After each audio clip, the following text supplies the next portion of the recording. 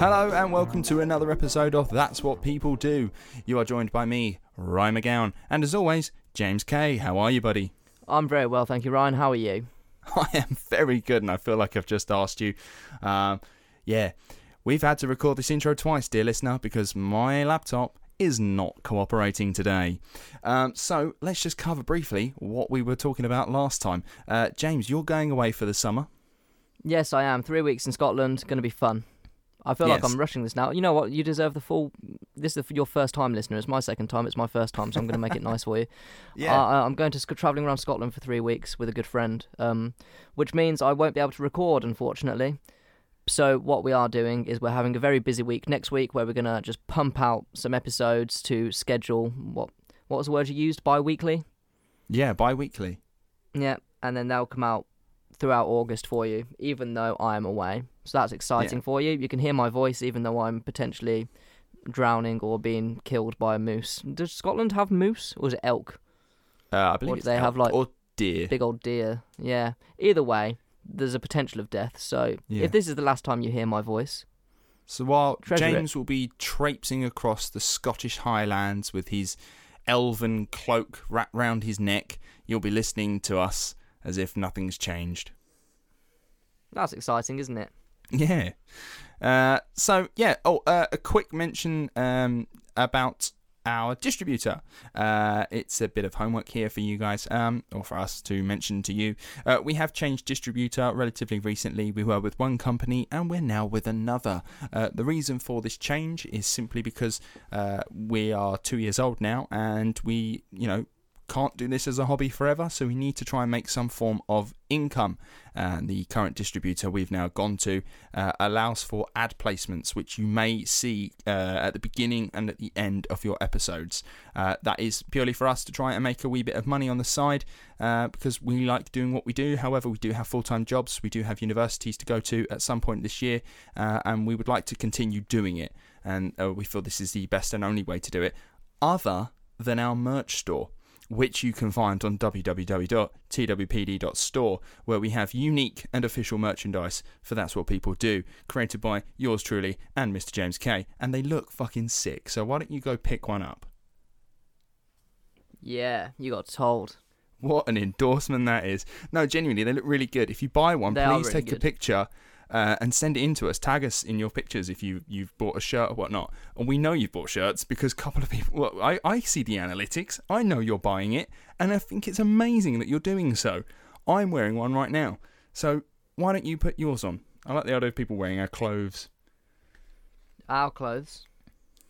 The clothes that we made, not my clothes. Yeah, just you giving them your clothes. Yeah. I mean, if people buy them, you can have them.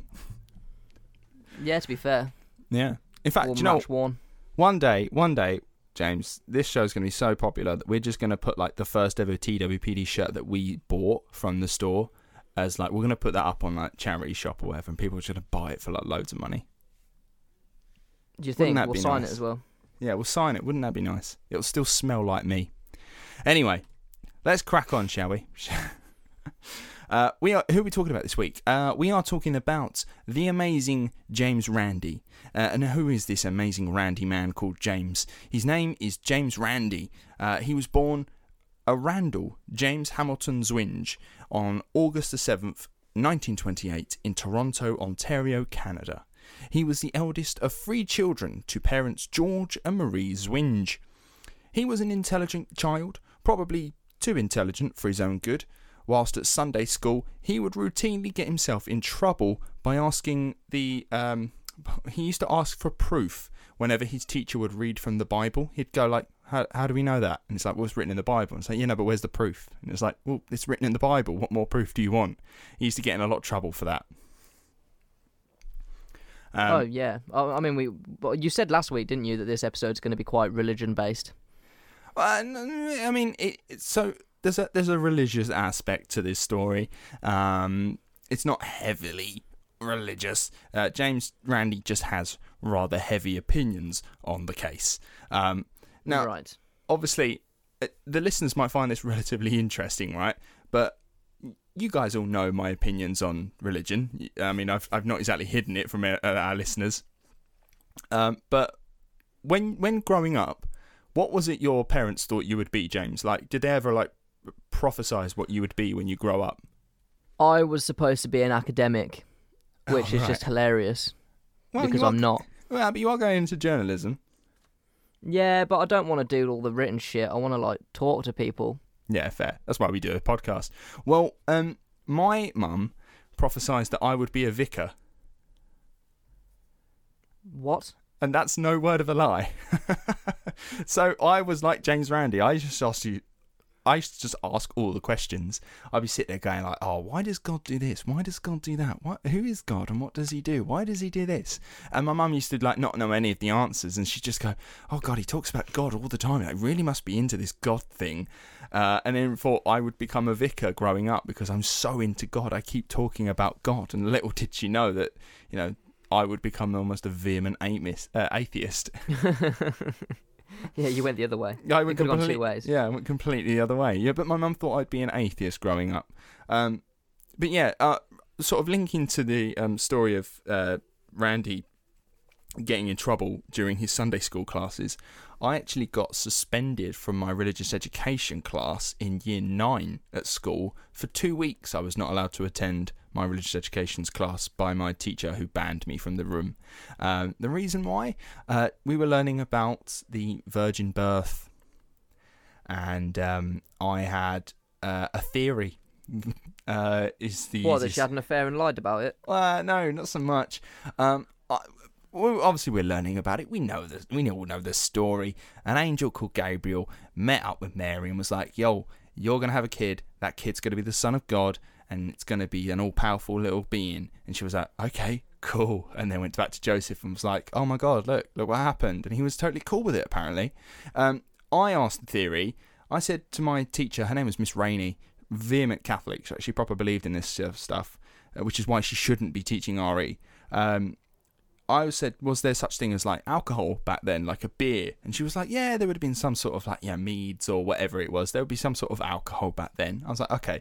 Was there any kind of like drugs or stuff like that?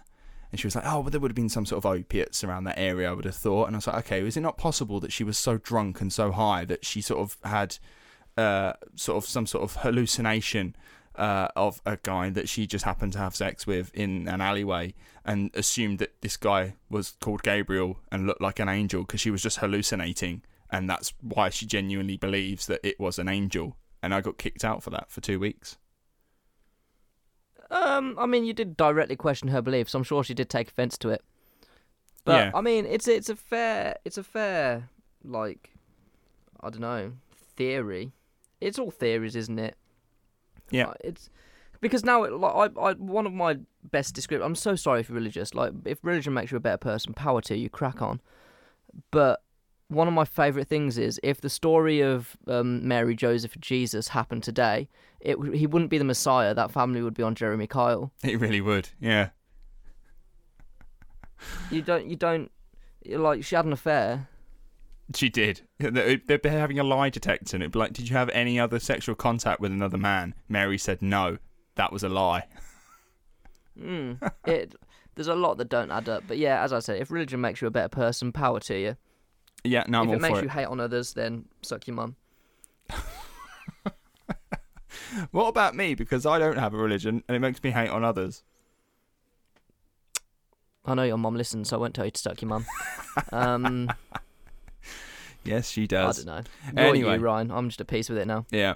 So at school, James Randi would be so far ahead of his classmates. He would actually get bored, and then began skipping school entirely, beginning to only show up for his exams. He wasn't, those kids at school that only turned up at the exam, but not because they were smart, but because they got excluded from school. Do you never have those? Right. There was like there were like 5 or 6 of them in my year that like they just disappeared. Absolute little shits. Yeah, they just disappeared at the beginning of June, and they turned up at the end when exams were on. And it's like, where have you been? Yeah. And they were like, I got excluded. Oh, okay. You're not going to do very well, are you? Yeah. Bless them. Yeah. Well, James Randi was still keeping tabs on his education whilst he was not at school. In fact, he spent a lot of his free time at libraries and museums just teaching himself. And I think it's quite cool that he was like, well, school just doesn't really seem to work for me. I'm all for learning, but this sort of institution ain't for me. So I'm just going to go away and do my own thing. And it done all right. He was quite clever. But when he wasn't teaching himself, he was attending matinees at the theatres, and one show in particular set him on his path. He attended a magic show performed by famous American magician and illusionist Harry Blackstone Sr., who performed such tricks as making a bird cage disappear, or he dimmed the lights in the theatre and made a light bulb float in midair while still lit, and even sawed a woman in half. Now, for like a 12-year-old, young James Randi, he was just like hooked. He's like, what the fuck is going on? That man has made a light bulb fucking float, and that man made that woman come in half and then go back together again. I used to love magic as a kid. I'm all for it, and I know James Randi was absolutely hooked. The showmanship of it all, the craft, all this stuff, he just had to know how it was done. He wanted to perform illusions himself. Like, he knew this shit was illusions. He knew what was going on. He knew the tricks, but he just like, I have to know how it works. So he started small, right? He taught himself like basic party tricks, all that sort of stuff. And then he started working children's parties, like doing magic tricks and card tricks and all that kind of stuff. And he enjoyed it so much that he just dropped out of high school to pursue his passion full time. And then went on to work in clubs and bars in the streets of Toronto as a mentalist, is what it's called, which is the term for a performer who demonstrates mental powers, be that reading minds, hypnosis, clairvoyancy, all that jazz. You know, they're called mentalists. So, you know, when they go like, mentalist nowadays kind of means a bit different, doesn't it? Yeah, it's quite a negative thing, but this is the phrase for those people. Be like, think of a word, or be like, draw a picture, and I'm going to draw the same picture, and that's amazing. That's a mentalist, and that's what Randi was really kind of into. He thought that was kind of fun. Randy, fascinating. Yeah, well, see, Randy enjoyed the showmanship of it all, right? So he wasn't out to con anyone. He was just out to put on a good show. He liked the logistics of it all, how it works, and the fact that people can be tricked by it, knowing that it's a trick. That's what he was kind of into. He's like, oh, that's the bit that's amazing. So I know what you're doing, and you're still fooling me. And using these skills to con people was something that Randy would come to despise. And he first came across it age 17. So Randy attended a church where a preacher was, and I'm putting air quotes here, reading the minds of his parishioners by predicting statements that were wrote down on paper in sealed envelopes. Now, that's quite a common trick nowadays, isn't it? Magicians still do that. Yeah, so to explain, for our listeners who maybe aren't quite sure where I was going with that, there are, for instance, 5 sealed envelopes. Inside each one is a statement written by an audience member. One of them is likely going to be a bogus one, the one that you already know about, that's been written by a plant in the audience or some other way. When you open the envelope of the bogus person, you read out like a bogus statement or something. So, say for instance, you open envelope 1, you read it. It actually says like, "Say hello to my granddad Ralph," but you say, "Oh, this one says, I like beans," and then your plant in the audience will go, "Oh, that was me. I wrote that." And you go, "Brilliant, fantastic," and then you put the envelope down. Then you pick up the next envelope, you open it up, and you say hello to my granddad Ralph, whilst reading what the one in the envelope says now. So you're one ahead. Does that make sense? Yeah. This is going to piss me off. There was a magic trick I did at school where it was like a similar sort of thing. Like you gave people options, and the way you wrote things down meant that you could never get it wrong. Yeah. Oh, that's going to stress me out. It sounds similar, yeah. Well, this is what the priest was doing, right? So he, pick up the envelope, read a bogus statement. Someone would claim that it's theirs.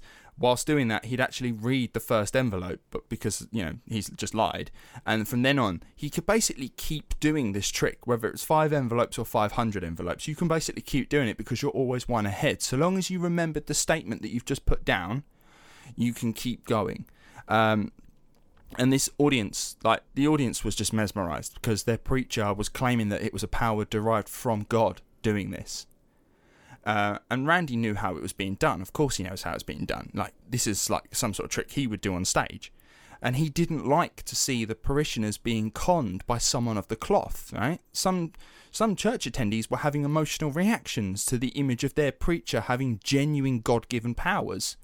And if you think about it, the preacher could so easily have taken it too far. Like, this guy could be accepting extra donations from his parishioners. Or worse, Randy's 17, World War II is wrapping up. And there's every possibility that the preacher could use bogus claims about fallen soldiers, saying, "Oh, I'm getting fucking Randall from somewhere. He said this, that, the other," and then some poor woman in the audience who's lost their son is going to be like, "Oh my God, that he's talking to my son." It's like, well, you're probably giving them something nice and making them feel better, but you are also conning them at the same time. And Randy was like, "Nah, this is not on. I don't like that. You're actually conning people, and I know how you're doing it." So Randy ran up on stage and called him out. He told the entire congregation what he was doing and how exactly he did it by doing it himself. But the reaction he got was not the one he expected. You see, the parishioners didn't suddenly realise they were being conned and then decide to rip the preacher's limbs off. Instead, they booed Randy, and the preacher's wife called the police, and he was arrested for it. Right. How mad's that? I mean, I don't think it's. Oh, you can't arrest someone for that, surely. I don't know. He was being like. I imagine it. The scenes would have just been some 17-year-old absolutely irate, running up to the front by the altar, going, "He's a fraud. Look what he's doing, and I know how he's doing it." And they're going, "Oh, get out of here! Get out of here!" I mean, as a man who works, like, if you don't know what I do for work, I basically get dressed up all day. At the minute, like, today I dressed up as a Georgian dandy and just wandered around a medieval castle. Sometimes I'm dressed up as a knight. Like, it sounds a lot better than it is, trust me. But the amount of times that kids will just come up to me and be like, "You're not real, you're in a costume." Like, it's just what kids do. You can't arrest them for it. They'll just call you out. Oh, God, yeah. I remember when I worked at the London Dungeon, and I was dressed up as if I'm in the 1300s, and some kid asked me, he's like, "Oh, what year is it?" And I was like, "Oh, it's 1368. I just made it up." He went, "No, it isn't." And I was like, do you know what? I had to really sort of stop myself from taking off my costume and being like, "Do you know what? You're right. It's not. It's 2018, all right? And we all know why we're here. And you need to shut up because your parents have paid like 50 odd quid for you to have the enjoyment of coming here, and you're ruining it, not for yourself, but for everyone else. So why don't you shut the fuck up, you little 10-year-old twat." The guy I was with today is like this 40-year-old man. He's a really lovely guy, really funny. And people kept coming up to him and be like, "Oh, well, your shoes aren't really period." And he'd just like pull him to one side and be like, "Do you think I'm real? Like, do you think I'm from the time period?" Oh, I love that. And they just don't know what to say. The second you break character and just talk to them, it's hilarious. That's fantastic. I love that. I remember I once got collared because I'd rolled up my costume sleeves because I was really hot, and the costume department said, "Oh, could you roll your sleeves down, please, because that's not period." And I was like, "You telling me no one ever rolled their sleeves up in history before, like, the last 100 years? Sod off, I'm hot." It's probably because in the history books there's no chapter on rolling up the sleeves. Yeah, or in any picture. 100% they rolled up the sleeves. 100% they rolled every up the picture sleeves. that, let's be honest, is fucking hand drawn. They've decided to draw the sleeves down. And it's like, right, okay. Anyway. Oh, that's funny. That makes no sense. So what Randy learned that day, which is rather similar to some of the people that we've come across, was that like those people that had come to see Randy's shows, people want to be tricked, right? They want to believe. Now, I'm a logical person, right? I'm not interested in the trick so much as I'm interested in how exactly it's done. So, like, whenever I've been to see a magician's show or anything, I'm, like, trying to figure out how they do it. Whereas there are people sat next to me that are just, like, fingers in their ears screaming la, la, la because I'm trying to explain how it's done. And I'm so black and white with how I view the world. And some people just, like, they want to be in the fantasy of it all. Some people don't want to know. It's like, have you ever seen the film The Prestige? No, I haven't. That's the Christian Bale film. Really good film. Yeah. Christian Bale, Hugh Jackman, directed by Christopher Nolan, about magic. It's a fantastic film. And one of the lines in that is that people are only, I'll paraphrase, people are only interested in magicians when they don't know how to do it. The second you tell them how to do it, they don't give a fuck about you anymore. Oh, that's really clever. Yeah, that's really good. Yeah, I like that. No, but that's me. I'm more interested in how it's done. I think that's more fascinating than the fact, because I know I'm being tricked. I just want to know how you're doing it. Like, I think, like, I'm there, like, I'm trying to work it out whilst I'm watching it, but I won't go away and, like, research it, because I do kind of like the mystery. If I can work it out on the spot, you're probably a shit magician, but yeah, probably. I won't go away and be like, how did they do that? Because I'm not a magician. I don't want to learn it. I'll just live in the fantasy for a little bit. Yeah. Well, in this moment, Randy knew not only did he want to be an illusionist, but do it for the right reasons, but he wanted to also be a skeptic too, calling out those who claim to have genuine supernatural powers. Randy, on every single performance he ever did, would come out and say, I am a fraud, I am a charlatan, I'm going to trick you, I'm going to use trickery here, and you're going to enjoy it, okay? And that's the whole point. He was like, it's a show, it's a trick, it's a thing that you can learn, right? Don't come up here doing something that I can do and tell their audience that it's real, because that's not fair. It's not fair. You're conning people, and he didn't like it, right? So Randy continued to learn new tricks. He performed them to, simply amaze his audience. But soon he switched up to escapology in his 20s. And this is the bit that's hilarious, right? He did this because so many people began to believe that he genuinely had supernatural powers, despite him telling them all throughout his act that what he was doing is an illusion. It was a trick that anyone can learn. But people don't want to hear that. They want to believe that magic is real. In fact, this is true. He was often stopped in the street and asked for the lottery numbers, and he'd reply saying that I'm just a magician. Like it's just a trick. I don't actually know the lottery numbers. And people would just sort of go, yeah, all right, come on, sure. Can you give me the numbers, please? And it's like, oh my God. And he got so fed up. He got so fed up with this that he just quit doing like mentalist stuff and illusions, and was like, I'm going to start doing escapology, because I can't deal with the fact that I'm telling you every 5 minutes, this is a trick, remember? And they're going, no, it's not. That's definitely not. It's too good.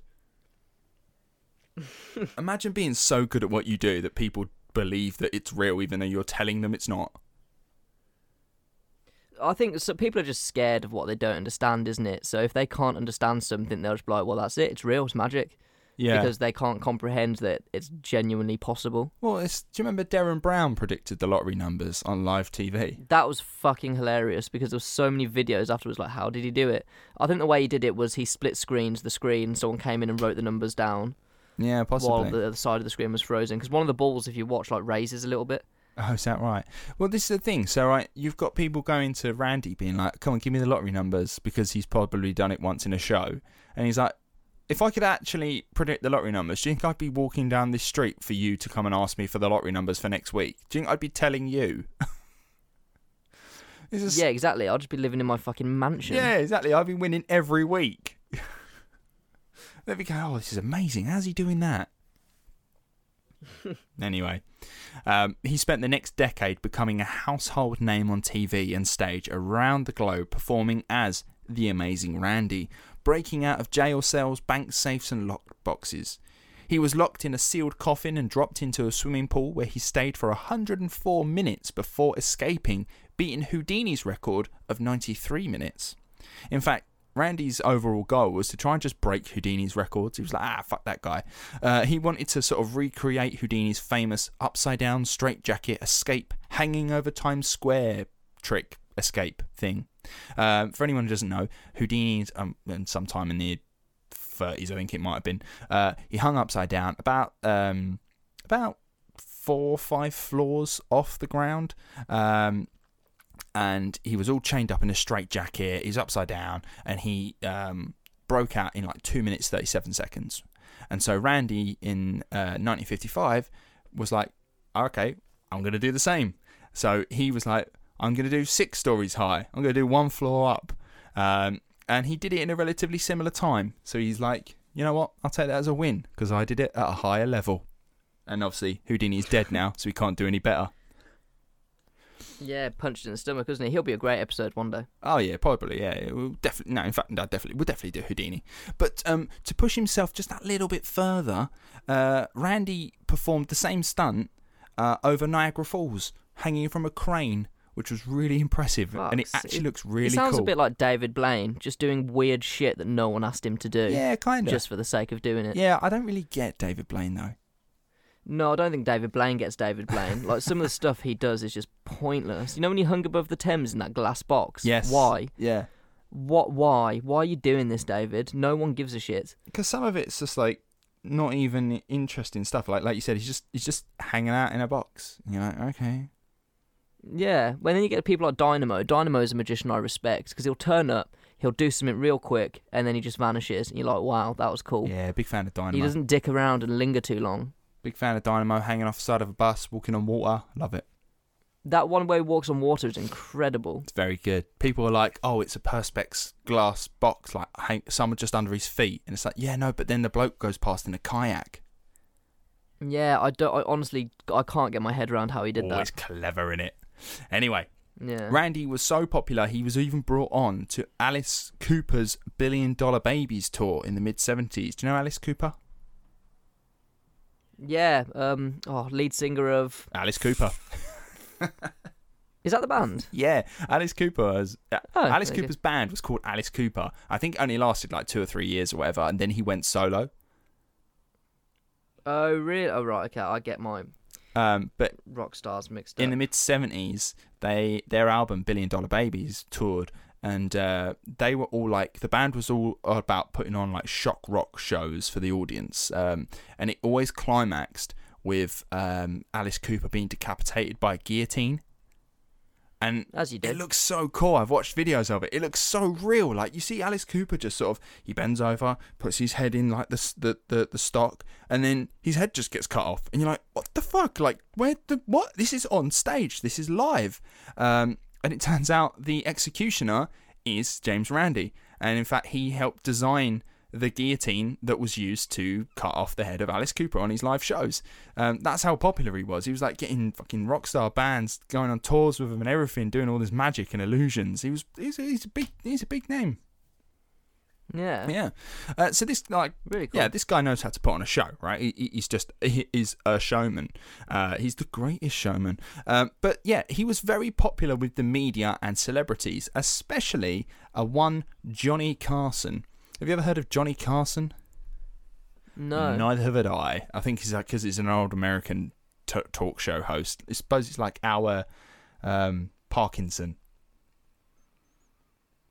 Right, okay, yeah, I get you. So, The Tonight Show with Johnny Carson was a late-night talk show, and the host, Johnny Carson, was in his younger days a keen magician himself, and like Randy, was a skeptic of those who claimed to have supernatural powers, especially one man that he was soon to be interviewing, a man from Tel Aviv, Uri Geller.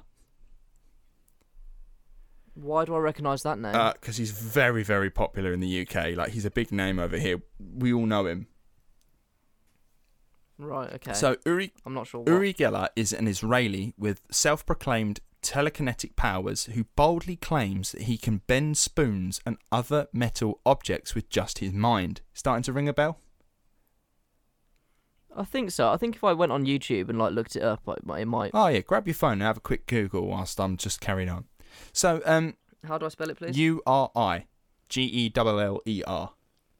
Oh yeah, there he is. Oh yeah, I recognise him. I'm familiar with him. Yeah.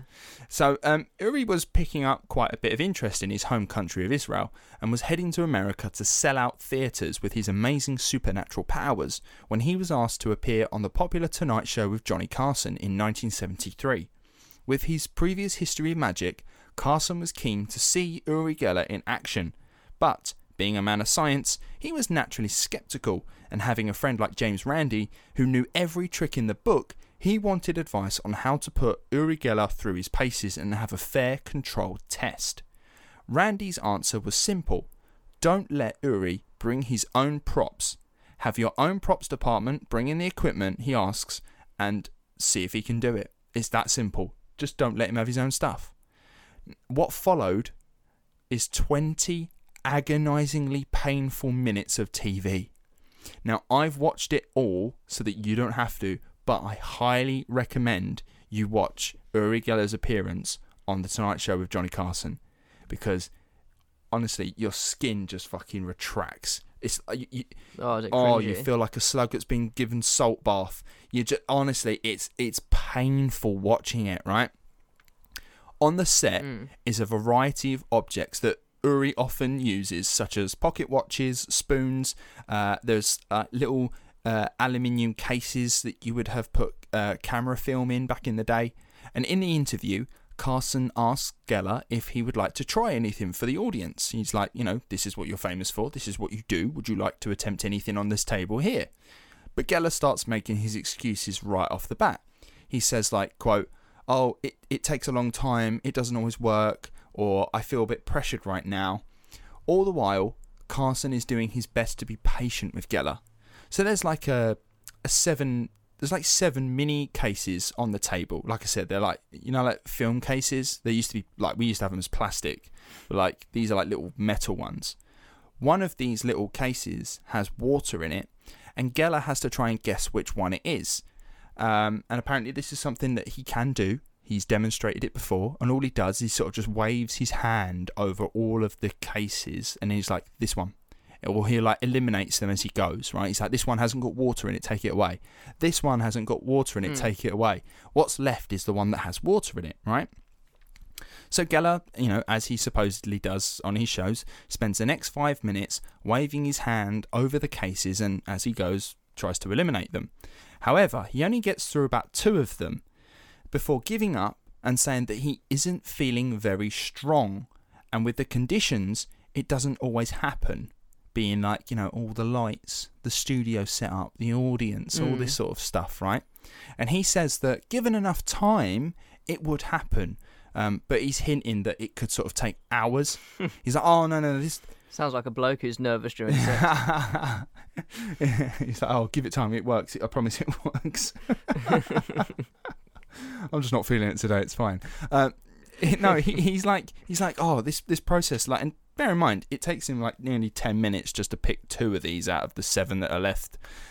He's like, oh, this thing can take forever. Like, this can take ages. But he's like, given enough time, I can do it. And he's like hinting at like, this is going to take longer than your show, so why don't we just kind of move on? Thinking that Carson will go, okay, well, no, let's try something else. But Carson's like, no, we'll wait. It's fine. Oh, yeah. You can just imagine him, like, the second he said that, he's like, yeah, fuck. right. And there's 2 other guests on the show just sort of watching as well, and it's like, oh my god, like, you're on live TV, it's mad. So instead, Carson's like, okay, well, I don't want to pressure you, like, we're here to try and do a fair test and whatnot, and you say you can do what you do, and I believe you. I just, would like to give you the right opportunity to do it. So we'll go to an ad break. So they have many, many ad breaks and many, many attempts. And Geller tries something different in the end. He's like, no, I'm just not feeling strong today. Maybe we'll try something different. So he picks up the spoon, which he's most famous for. And he tries the spoon bending trick, where he places a spoon in the hand of another guest and with his mind only tries to bend it. And would you imagine, it doesn't happen. Now, there is a slight bend in the spoon, which everyone on the stage acknowledges, but we don't know if it was there before. And again, Geller says he's not feeling very strong and claims that the small bend in the spoon is a victory. And the whole thing is just painfully awkward. And you can just see the panic oozing from his skin. It's not a very nice watch. But you know what the annoying thing is? This didn't kill his career. The fact that, James, you know of him means that it didn't kill his career. You'd think that humiliating yourself on live TV to all of America, one of the most popular talk shows in America, would spell disaster. But it actually had the opposite effect. People began defending Uri Geller, saying, and this is genuinely true, they said that the fact that he couldn't do it proved that it was real and not a trick. They would say that the idea was this: if it was a trick, he would be able to do it every time, all the time. And the fact that he can't do it proves that it must be real, because he's done it before. You can get away with anything nowadays, can't you? Yeah. People will always defend you. I don't know what to say. Well, I know. People actually be dumb is what I'm going to say. I'm going to say this as well. One, the people defending just have to take Geller's word for it that he can do the things that he did. Or there are people that have actually been to see his show and believe that. And so, you know, when they watch him on live TV as well and they see he can't do it, they're like, well, I've seen him do it, so he clearly can do it. Or two, to say, quote, if it's a trick, he would be able to do it again and again. That's exactly the point. He isn't claiming it to be a trick. He's telling you it's real, but it's not. It's a trick. And it's a trick that he can only do because he has his own props to do it. He didn't have them in the live show, so he couldn't do the trick. People believe what they want to believe regardless of what they're being shown. That's the whole, you know, gig here, and that's kind of what James Randi was always about. He was like, people believe what they want to believe. Like, I'm telling you all the time this is a trick, but you can believe what you want to believe. In fact, go on. Have you got anything to reply to that? Because it's mad, isn't it? It's just a fraud, but I think there's always a saying in life, isn't there? Do anything with enough confidence and people will just believe you. Oh, no, and I think this sums it up in, like, completely. At work, I know I keep talking about my job, but basically, at work, I'm allowed to just flirt heavily with whoever I want, like guests, and it's great. I have the time of my life. And I've realised that me as, like, James, like, trying to flirt is very awkward, like, doesn't really get anywhere because I don't know what I'm doing. But me as this character that goes up to people and tell them how much of a pleasure it is that they're getting to meet me, these women fucking swoon. And it's so weird. I'm just like, I'm coming up to you with, like, an outrageous amount of confidence and arrogance, and you are just fucking going for it. Oh, absolutely. It's bizarre. People love confidence no matter how fucking batshit crazy it is. No, I totally agree with you. I had exactly the same thing when I worked at the dungeon. Once I was in the costume, once I was in the makeup, I was a completely different person that, you know, I could play and I could talk your ear off and just have all this confidence. And then once I'm out of character, I'm out of costume, out of makeup. It's like it's two completely different people. It is mad, isn't it? As long as you go in with enough confidence, you can play a character, and it just takes over. Yeah, it's strange. Yeah. Now, I want to kind of just stay on this bit for a little while. Randi, when performing Geller's spoon-bending trick to other people to prove, one, how easy it is to do, and two, that it's not magic or supernatural powers, was called a fraud by an audience member. So he bent the spoon, and then one guy was like, "You're a fraud." And he was like, and this is a quote, "Yes, indeed, I'm a trickster. I'm a cheat. I'm a charlatan. That's what I do for a living. Everything I've done here was by trickery."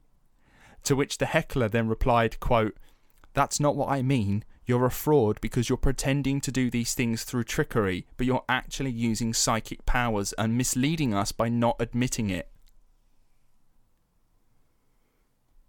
Right. Randy's literally telling the audience this is all fake, and they're not having any of it.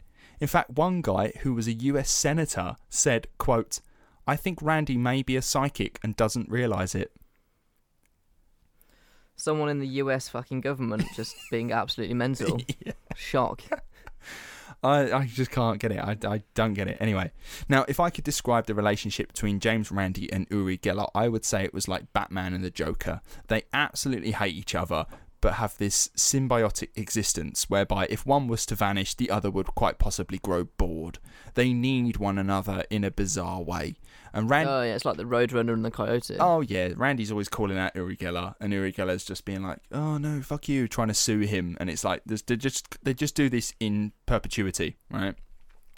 Yeah. In fact, Randy's attempts to publicly show up Uri Geller had the opposite effect, right? So Geller was booked left, right and centre for TV talk shows and theatres across the world. And this is not how it's supposed to go down. Randy even wrote a book on the guy, basically detailing every trick that Uri Geller does, which is about 4, and explaining how they work and how you can do them, how you can do them too. And even the book didn't work in breaking Geller's career. In fact, Geller became more famous because of it. And this seriously pissed off Randy to the point that he created a group specifically designed to call out bullshit claimants like Uri Geller. Now, in 1976, James Randi, along with some other famous names such as Carl Sagan and Isaac Asimov, created the Committee for Scientific Investigation of Claims of the Paranormal, or CSICOP, as we will call it from now on. Its sole purpose was to call bullshit on people saying they had supernatural powers. In fact, you could have called it the Committee of Bullshit Claims.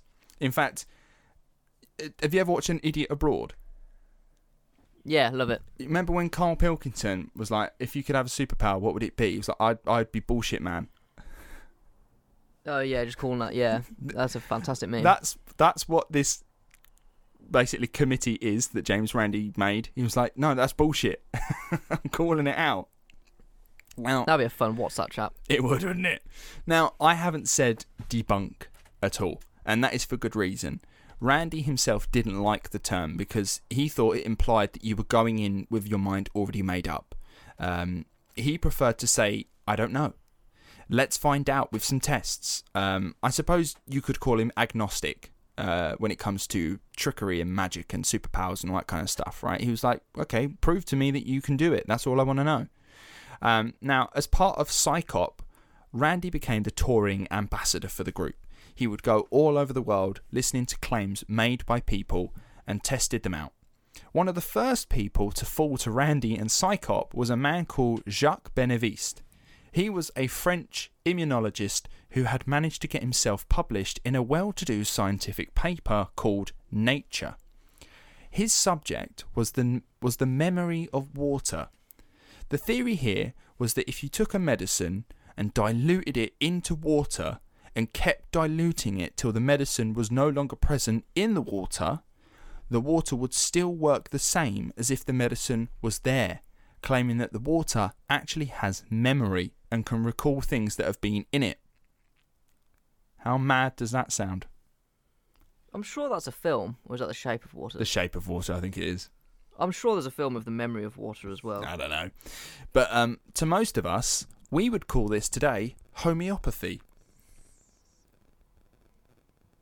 I don't... Define it, please. Have you not heard of homeopathy?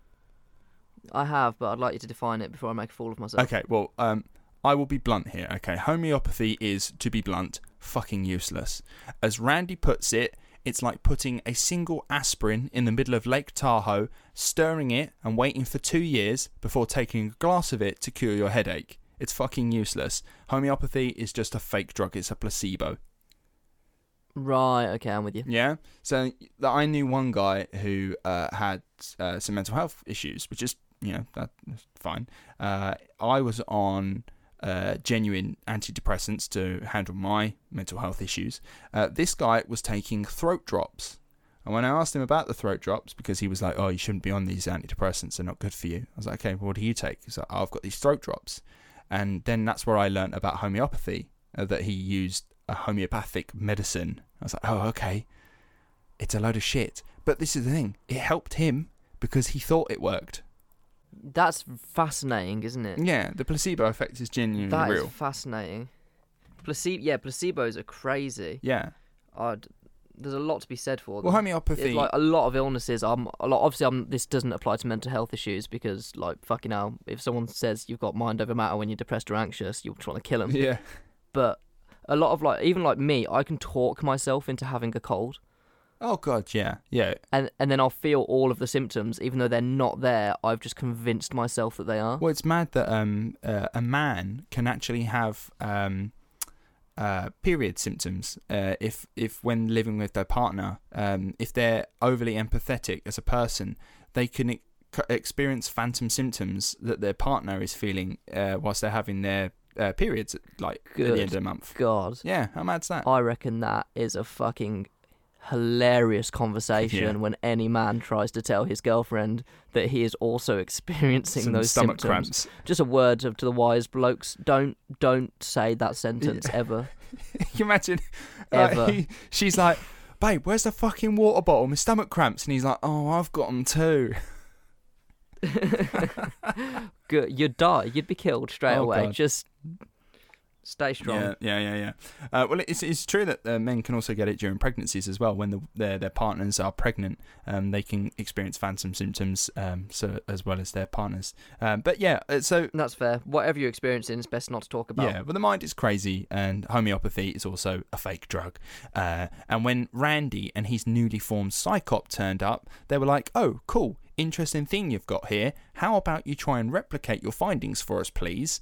And when Benavista couldn't do it, he got discredited. So his whole thing was like, I've got a particular medicine, we've diluted it with water, and we've diluted it to the point where there's now no longer medicine in the water, but the water's got memory. It knows that it had this medicine in it, and it acts just the same as if it had it in it. And you're like, well, that's fantastic. That would be really clever and really useful for like the medicine world. Prove to us again that you did this. And he's like, I can't do it. Ah, okay. We have a problem here then, don't we? Now, Randy was never sure on how these people did what they did in terms of like Uri Geller and magician, like fake people. He wasn't necessarily sure how they did what they did, but what he did was he just figured out his own way of doing it to show that it could be done through trickery. For Uri Geller, as an example, with his spoon-bending abilities, Randy figured out how to do it pretty quickly himself and said that Geller used tricks that, quote, used to be on the back of cereal boxes. And in fact, Geller tried to sue Randy for defamation, being like, how dare you, like, this is genuine psychic power, and you're saying that anyone can learn it off the back of a cereal box. And then Geller's case got thrown out of court when Randy provided a cereal box that showed how to bend spoons on the back of it. And I think it's such a... Bending spoon. Yeah.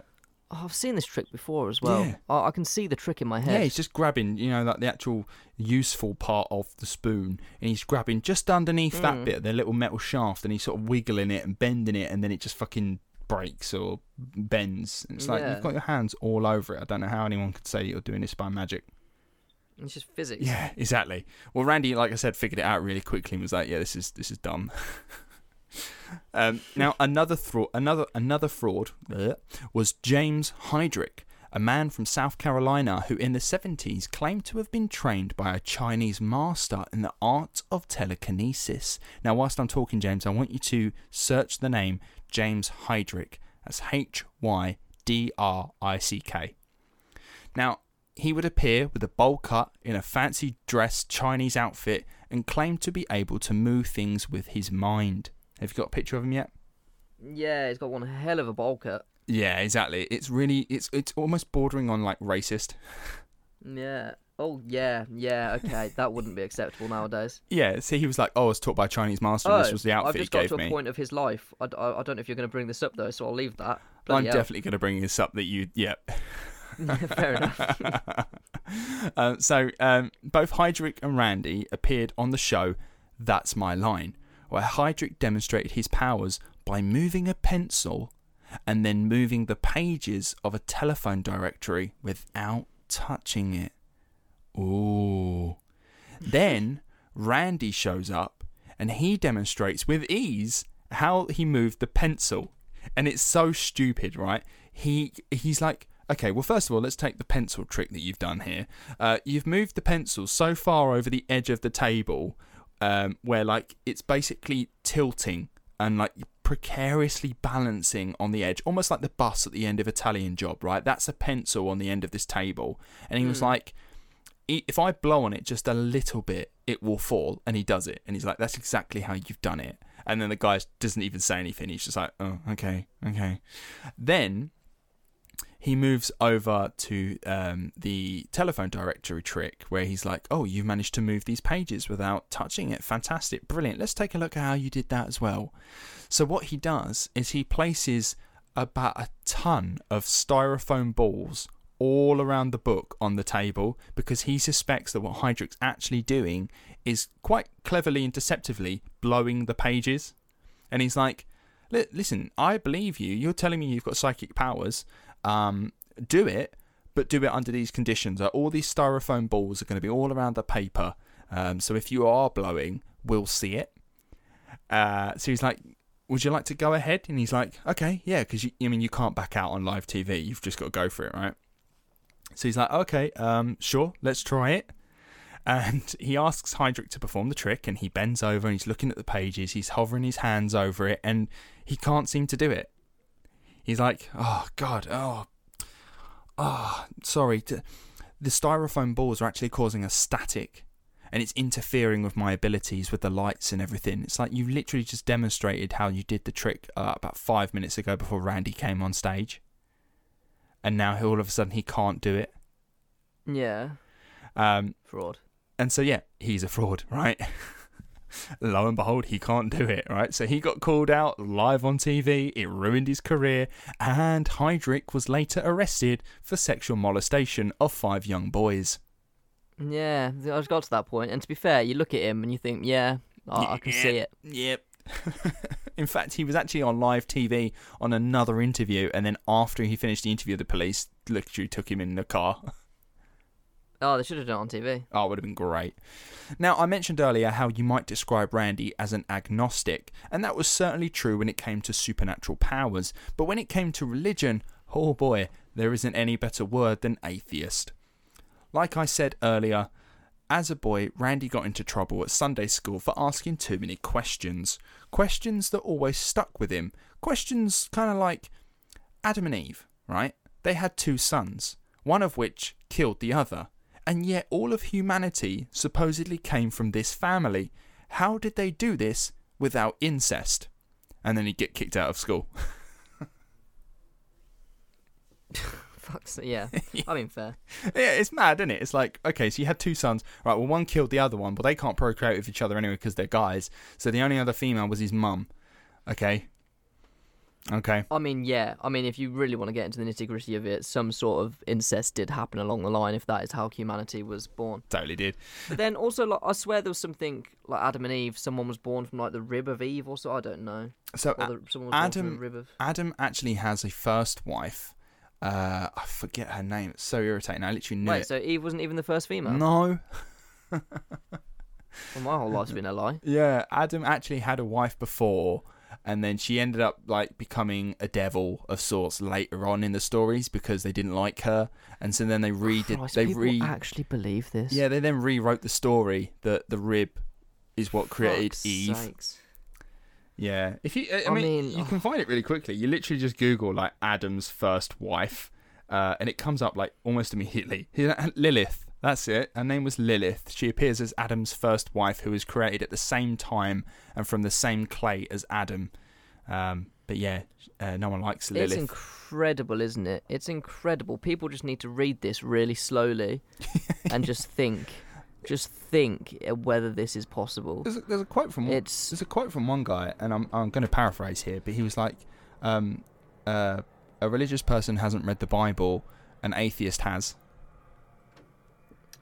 I mean, yeah, that's fair. There's a lot of questionable stuff in the Bible, isn't there? Yeah. I think you can take the meaning of the Bible, like the commandments, don't hurt thy neighbour, or whatever the fuck it is, and don't be a prick. Basically, is the entirety of the Bible.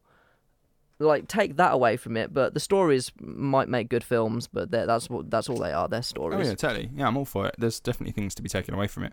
But yeah, Randy actually once said that The Wizard of Oz is much more believable and much more fun.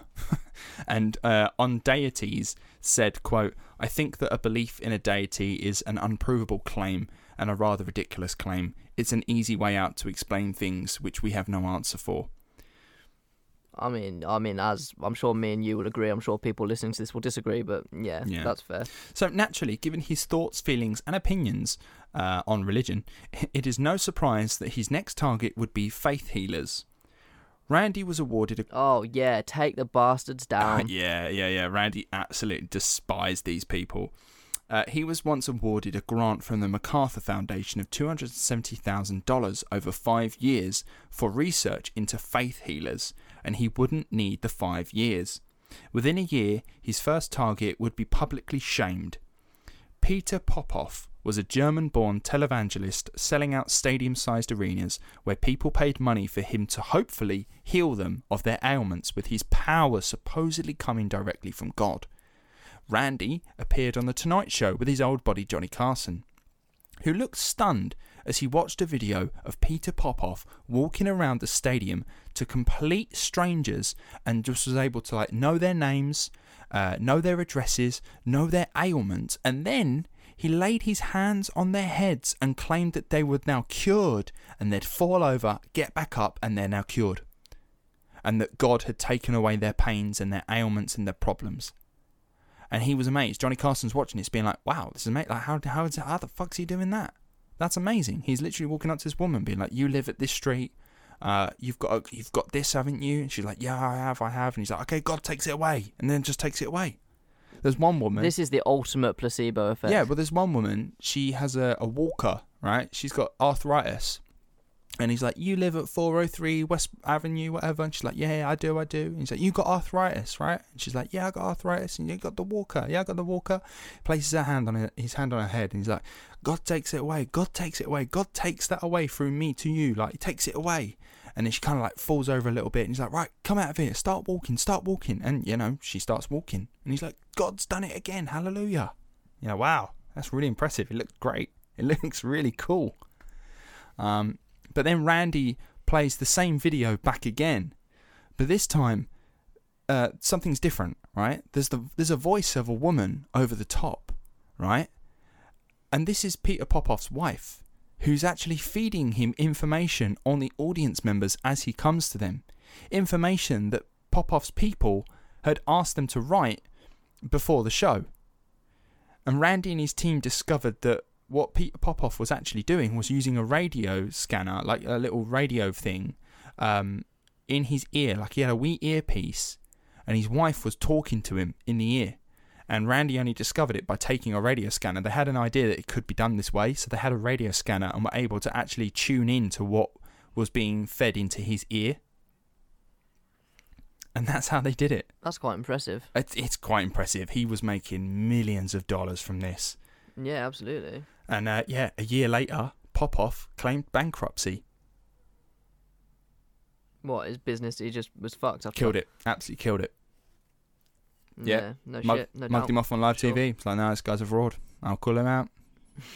Randy's opinion on faith healers and those who claim to speak to the dead was never a nice one. He believed them to be dangerous people who prey on those wanting to believe so badly they'll part with vast sums of money. Speaking of those wishing to believe, James McDonnell, an engineer, created the McDonnell Laboratory for Psychical Research. The aim was to legitimize research into paranormal phenomena. However, McDonnell was a believer, someone who could easily be biased on their findings. So, Randy proposed efficient methodology on how to test certain things and what to look out for so as to not get conned. He was like, listen, if you're going to start offering money to people to try and find out if supernatural shit's real, you need to be aware that people are going to try and con you, and I'm going to give you the tools to spot the con. And yeah, his proposal was rejected. McDonnell was like, nah, fuck off, get out of here. So in what is possibly a really childish move, Randy initiated Operation Alpha. And I think this is just brilliant. He sent 2 teenage magicians skilled in sleight of hand techniques and mentalist training to the laboratory, and the McDonnell Laboratory was stunned when the 2 boys were able to demonstrate amazing supernatural skills by just using sleight of hand. When you say sleight of hand, I just think of cards. Is that what we're looking at here? Kind of, but no. They were able to move things and bend stuff, and they were able to read people's minds, see things that someone had drawn, basically stuff that you'd see on stage. And these lads were doing it, these 2 teenagers that were they're relatively talented young magicians, and this McDonnell Laboratory was like, oh my fucking god, we've hit the jackpot straight off the bat. These guys have got supernatural powers, and we're doing all the tests in the world, and they were outdoing everyone else that could claim they had supernatural powers. These guys were just these were superstars as far as these guys were concerned. Now, they were being completely and utterly fooled, of course. These guys were magicians, they knew exactly what they were doing. And Randy and the lads promised that if they were ever asked, they would come clean about the hoax. But they were never asked. in 4 years they were doing this. They were tricking this psychical research place that had a load of fucking money behind it for 4 years. And just no one called him out. All because Randy at the beginning was like, you're going to get people try and con you. I want to tell you how to spot the con. And they were like, nah, fuck off. We can do it ourselves. He's like, all right, fine. I will send you a con. See if you can spot it. And they didn't. They didn't in 4 years. Eventually they came clean and revealed the deception to mixed reviews. Some criticised it and being like, oh, you're being a dick. But then some others were like, well, no, he's literally doing what he said he would do in the first place. He was trying to help you and you didn't want to do it, so he's just like helped you even more by making you look an idiot. Yeah. Now, along the same lines, Randy wanted to test how gullible the media was by creating his own spirit channeler called, it was a guy called Jose Alvarez. He's a young man that Randy knew, and he got him to play the part of a spirit channeler who is able to channel the spirit of a 2,000-year-old called nicknamed Carlos. Now, this 2,000-year-old spirit was able to, like, I don't know, the media would just like train a camera on this guy and he'd sit there in his like white outfit and just be like, oh, Carlos is talking, because this guy's Venezuelan, right? It's like, Carlos is talking to me, and then like just talking a load of shit as if he was being possessed. And the media's just like fucking lapped it up, right? Media channels were like all over it. They never questioned it. They never really sort of delved too deeply into it. They were just, being fantastical about it, being like, oh my god, this is amazing, this guy can talk to a 2,000-year-old called Carlos, which isn't weird at all. And when Randy and Jose revealed the hoax, media outlets, if you can imagine, were humiliated. So Randy's just like, stop being a twat, open your mind and start looking logically. That's all he wants. That's all Randy wants. He just wants you to use your bloody mind. Now, Randy was all the while still badgering Uri Geller, because that seems to be his favourite hobby on a Saturday. And Uri was always throwing a lawsuit back at him. And because of this, Psychop wanted Randy to leave Geller alone, since he could potentially cost them a lot of money should Geller miraculously win a lawsuit. And because of this, Randy eventually took a back seat, eventually leaving the foundation that he co-founded. Randy would establish the James Randi Educational Foundation in '96. The mission here was to continue investigating paranormal and supernatural claims, whilst also educating the public on skepticism and what to look out for as to not get conned by people looking to exploit you. But the best thing about the foundation was the $1 million prize fund. It was simple. Randy had a $1 million check for anybody who could demonstrate to him genuine supernatural powers. It was that easy. It's that easy. He was like, just come to my house. This is where I live. Demonstrate to me, under certain circumstances that we've both agreed upon, that you have got supernatural powers, and I will give you $1 million. And to this day, the prize has never been claimed. Right, okay, so this is how we get the pod off the ground. We are going to go with our supernatural powers and claim this money. I'd like the idea of that. That's great. What would we do? We'll really figure it out. Maybe we'll make you levitate. Okay, so there's not going to be episodes for like the next month or so while we just figure out whether we're supernatural. Yeah, you're not actually going away to Scotland. We're just going hide away in a lodge to figure out how to do magic.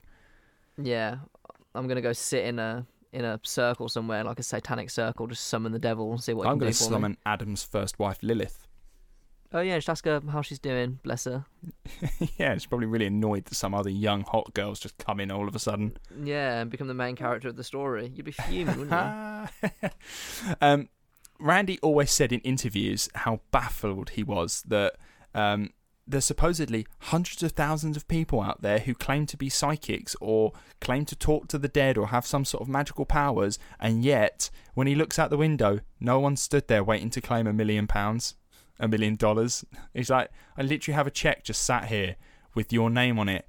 If you just come to my door and demonstrate you've got powers, and yet there's so many of you all over the world claiming to have all these amazing powers. It's like, you just don't want to get caught out. Where's Derek Akora when you need him? Yeah, well, Derek Akora got caught out as a fraud, didn't he? He's fucking shite. He's so bad. Also, it's like if Derek Okora was so on, this is what I mean. Derek Okora was so on about like talking to the dead. He's dead now. Why doesn't he prove it? That's actually a really good point. Like, come start talking to someone. Go piss off. What's her face? Yvette. Go piss off Yvette while she's at home trying to make fucking spaghetti or something. Be like, oh, you called me out on the show. Ooh. Yeah, I don't believe in mediums or anyone like that. I just mate, they're con men. But do I believe in ghosts? I don't know. I think life is more fun if you do. So yeah, probably. But I've never seen one. Nah, I mean I've been ghost hunting, but it's one of those that the group that you're surrounded by heavily influences how you feel. Or even the thing. There was because where I work is a medieval castle, so naturally ghost tours happen there all the time. And one of my friends went on one because he was like shadowing because he was going to start doing them. And he would be standing in the room and just listening to the medium, be like, oh, this person's here, this person's... And because he knows the history, is like, who the fuck is that? You're just making shit up to scare this group. And when one person's scared, everyone else feels the fear. And he's just following this group going, this is bollocks, like, this is wank. If you remove yourself from it, you won't feel it. Exactly. No, exactly. An atmosphere has an equal effect. If it feels like a spooky room, you're going to get the eek. This is why your bedroom can be your absolute safe place. Watch a horror movie and go straight up there and turn off all the lights. You'll be scared of your bedroom. It doesn't mean there's a ghost in there or something trying to kill you. It's just the atmosphere you've created. No, exactly. Yeah, it's mad, isn't it? The mind is such a weak little thing. We're so smart and yet so stupid. Yeah, we're a fucking clever, dumb species. But stay away from mediums. I'm telling you now, if there are any mediums listening to the show, like genuinely get in contact because I'd love to speak to you guys. In fact, we'll get you on the show and we'll talk about it. And give us a reading. Like, give us a fucking reading on the show. That'd be amazing. What, like what sort of reading? Well, yeah, you know, like you go to a medium and they give you a reading. They like tell you your future, or they tell you about any person that's dead in your family that wants to speak to you, and all this sort of stuff. Yeah, was it an ex-girlfriend, the one that you know? I remember speaking to her before, and her parents or mom I don't know whether it was her. I don't know. I've got loads of weird exes. Like went to like psychics. Yeah. And just lapped up all of the shit that they said because they just say really generic stuff to you. Right. And you're like, oh my God, that applies to me. Like, it applies to fucking everyone. Yeah, that's brilliant, right? So, Randy did a TED Talk, which is, I watched it all and it was fantastic, right? He talks about mediums and he's always saying how, why do they always give you the most boring, useless fucking information when talking to the dead? He was like, put it this way, right? He said, I've got an aunt who potentially has buried some treasure and I've got like a long lost aunt who's got a will with a fuckload of money in it, right? And I go see a medium and it will be like, oh, she wants to tell you that she loves you and that she's having a lovely time with all her old friends and there's dogs running around in heaven. And he's like, where's the fucking will? Tell me where the will is. That's all I want to know. And you're telling me that you're having a nice time. It's like, great, well, where's the will? Yeah, get to the nitty-gritty, get to the important shit. Yeah, if I died and could speak to an alive relative, I'd be like, yo, afterlife is mad. And just start listing off all the stuff. I wouldn't be like, oh, I'm having a good time. Just needless information. Like, yo, I've got James Randi here, and he's just doing all these mad tricks, and it's really cool. Yeah, no, don't give a fuck. Like, yeah, where's your buried treasure? Like, oh, by the way, bet on this. Bet on the Steelers or something. I don't know. Now, in his later life, Randy's health began to suffer. He had heart surgery in 2006. In 2009, he was diagnosed with colorectal cancer, but always kept his high spirits. When he announced his condition to an audience, he said, quote, "One day I'm going to die. That's all there is to it. Hey, it's too bad, but I've got to make room. I'm using a lot of oxygen and such. I think it's a good use of oxygen myself, but of course, I'm a little prejudiced on the matter." I like him. I think I'd have got on with him. Oh, I would love to have met him. He sounds like such a funny guy. Like every interview I've ever watched, right? He's so full of like passion and energy and just loves talking about magic and tricks and illusions and calling out people. He just absolutely lived for it. In fact, he was cleared of cancer in 2010, and in the same year, Randy revealed that he was gay and later married Jose Alvarez, the man who played the fake spirit channeler Carlos, which is awesome. Like, he was in his 80s and he was like, do you know what? I'm coming out gay. I've lived all my life fucking hiding. Now I'm going to come out. Nice. Fuck you lot. I'm having a good time. I I'm like going it. to enjoy the rest of my time. So Randy and Jose lived together for the rest of Randy's life when he passed away due to age-related causes on October 20th, 2020, aged 92. Good innings. Good innings, man. That's good. And he had a full life. Now, I will point out, there is a lot about James Randi that I have not put in this episode, purely because this episode is nearly an hour and 10 minutes long, and we've not even scratched the surface of what Randy has done in his career. It's a full-on career. He's done so much stuff. He's called out so many more people. He has debunked so many other con men. He's had YouTube channels. He's appeared on like a million TV shows. There's a film about him. He's written books. He's done everything. And really, he's an inspirational bloke. I like him. I love him a lot. And I really wish that I could have once met him.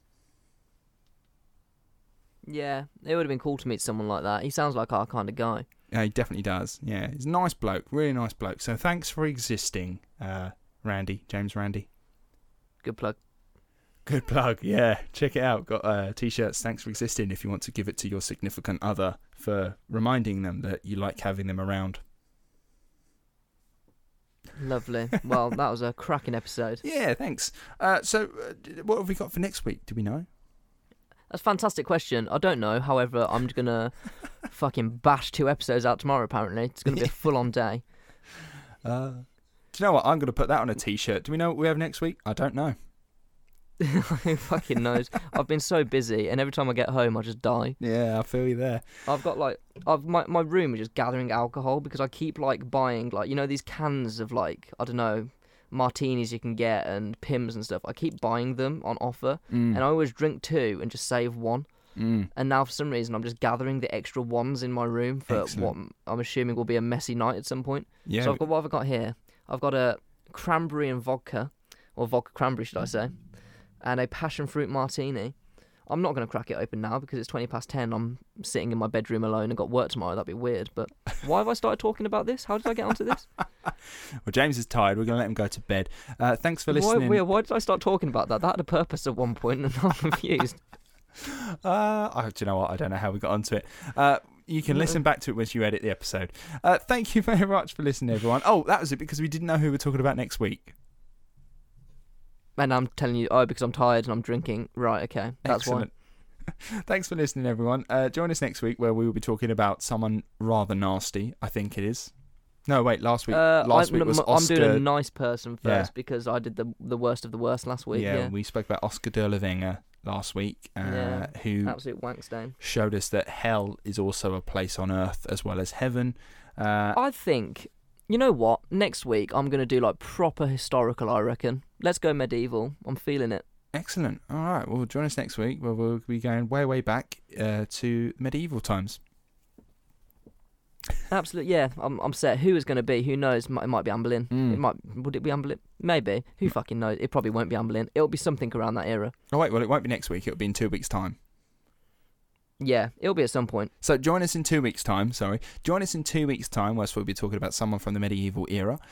Make sure you follow us on all the socials. Make sure you rate and review us on iTunes and any other platform you listen to us on. Please check out the merch store, as you will get official one-of-a-kind TWPD merch, which will benefit the show that you love. You can find us on www.twpd.store. If you'd like to donate to the show, you can also do that at www.ko-fi.com/that's what people do, or you can find all these links on our social media pages, which I heavily recommend you follow. And that's everything. Thank you very much for listening, everyone, and we'll see you in 2 weeks. Ta-ra. Bye.